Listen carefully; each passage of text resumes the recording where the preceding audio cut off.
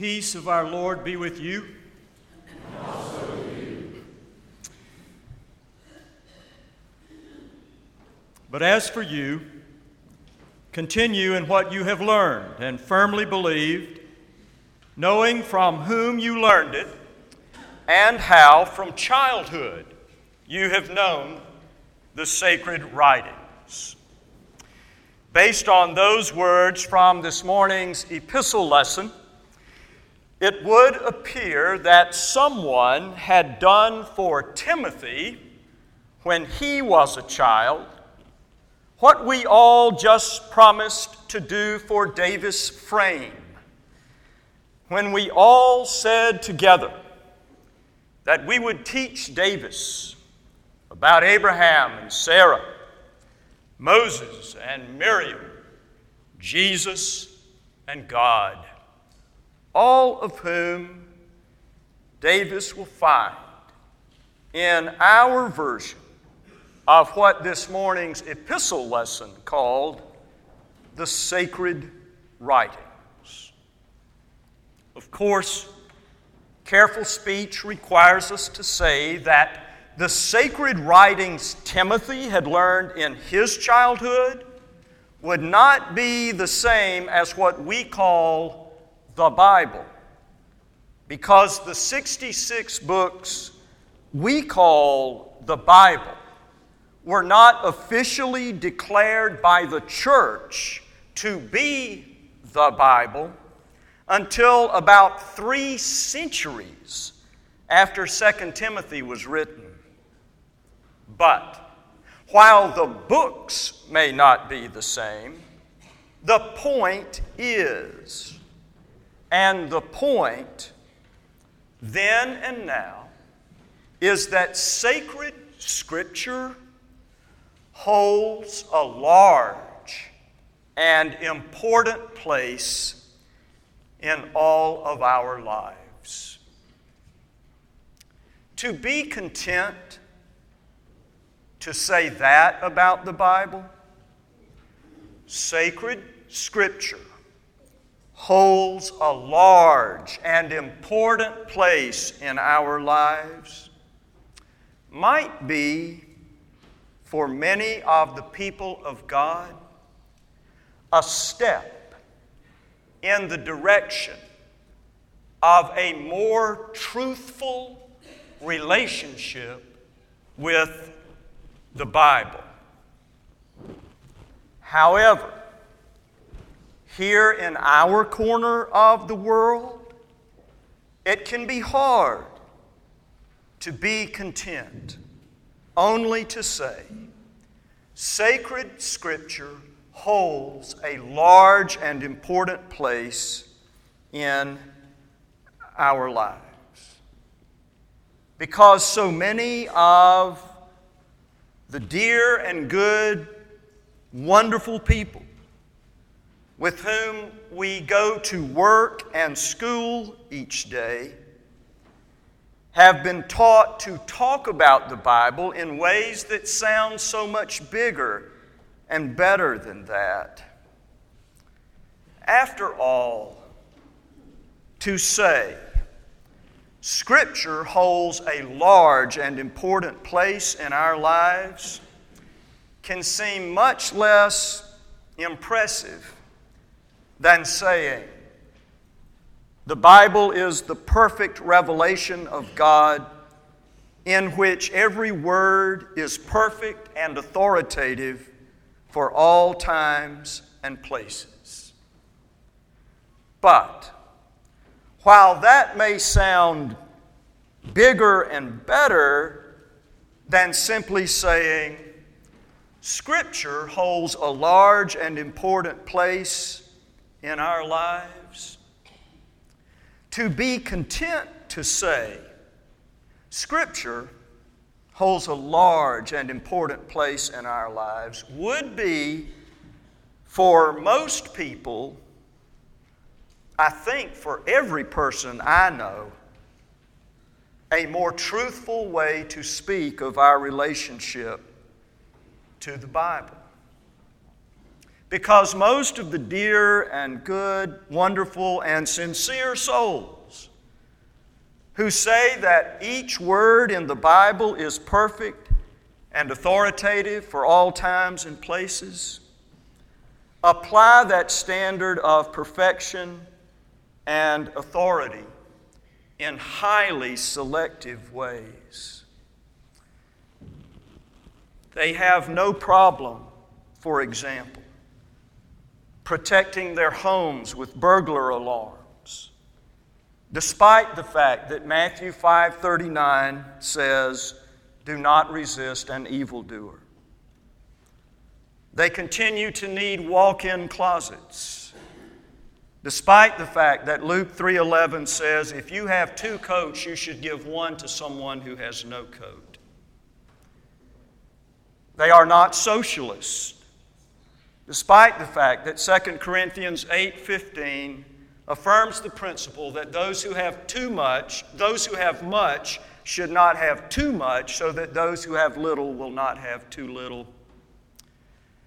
And they continue to enjoy owning things, despite the fact that in Luke 14:33, Jesus says, "You cannot be my follower unless you give up all your possessions."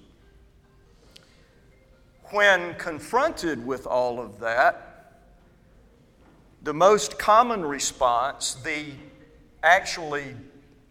my experience, the universal response is, well, everybody knows you can't take those verses literally. They have to be interpreted, which is true. Exactly. Those verses do have to be interpreted. But if those verses have to be interpreted, that means that all the other verses in the Bible have to be interpreted. We don't get to interpret the verses. We are afraid to apply to ourselves and then take literally the verses.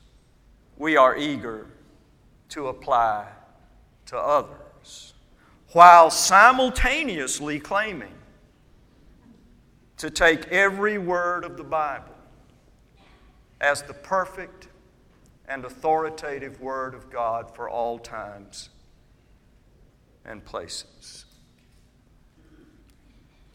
My sisters and brothers, this is one of those things in life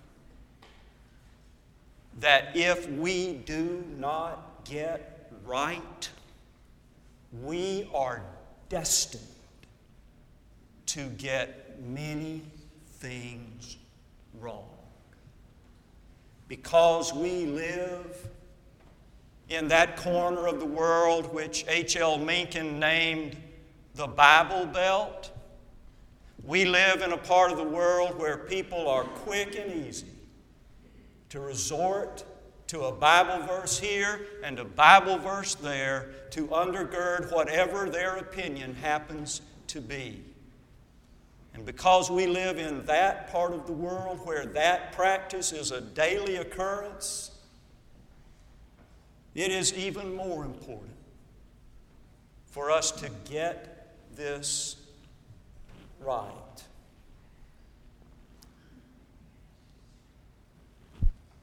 I know a good bit about using the Bible in that highly selective, consistently inconsistent way, because it is a way of using the Bible with which I, along with countless millions more, grew up. The Bible verses which would have challenged our consumerism and materialism, comfort and security, we found ways around. While we took literally those verses, which indicted, condemned, marginalized, and shamed those who were different from us, picking and choosing our way through the Bible while simultaneously claiming to believe that every word in the Bible was perfect and authoritative for all time. And here's the amazing thing about that. None of us were ever called out on it by any of us. I find that amazing. Despite our shameless picking and choosing our way through the Bible while simultaneously claiming to believe that every word in the Bible was literal, perfect, authoritative for all times, none of us ever called out any of us.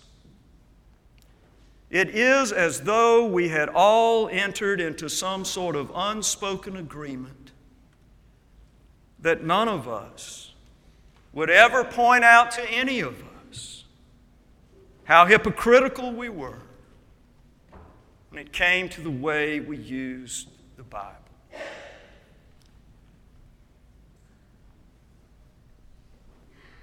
Think for a moment of how much more truthful our relationship to the Bible would have been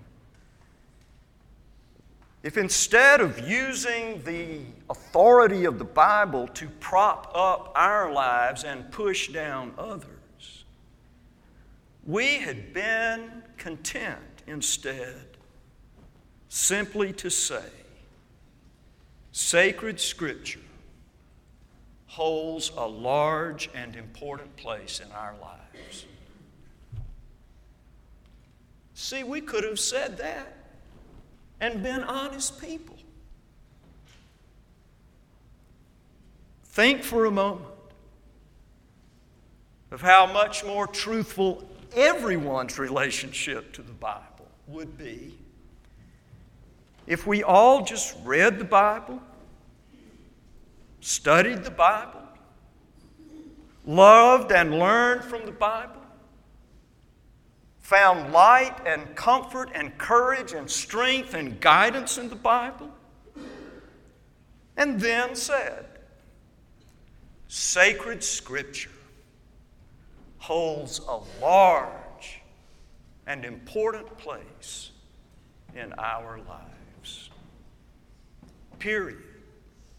That's all. Amen.